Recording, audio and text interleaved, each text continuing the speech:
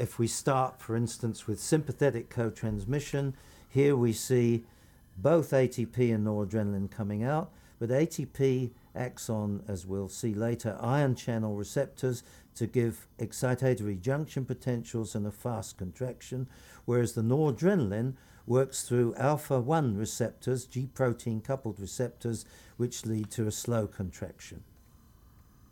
NPY, which is part of the chemical coding, as it's called, in co-transmission, in sympathetic nerves contained in large granular vesicles, doesn't act mostly as a genuine co-transmitter, but rather either as a pre-junctional or post-junctional neuromodulator.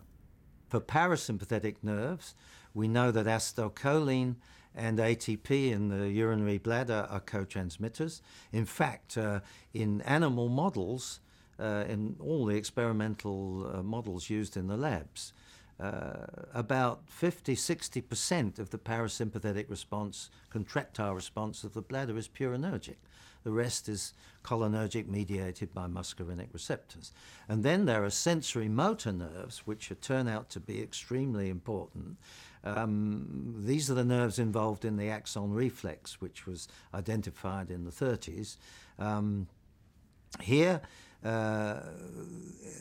what happens is that the sensory collaterals release CGR, calcitonin gene-related peptide, substance P, and in many of them ATP as well, to cause vasodilatation of skin vessels, but also of all the vessels in the body, and often in the skin, the flare reaction that follows.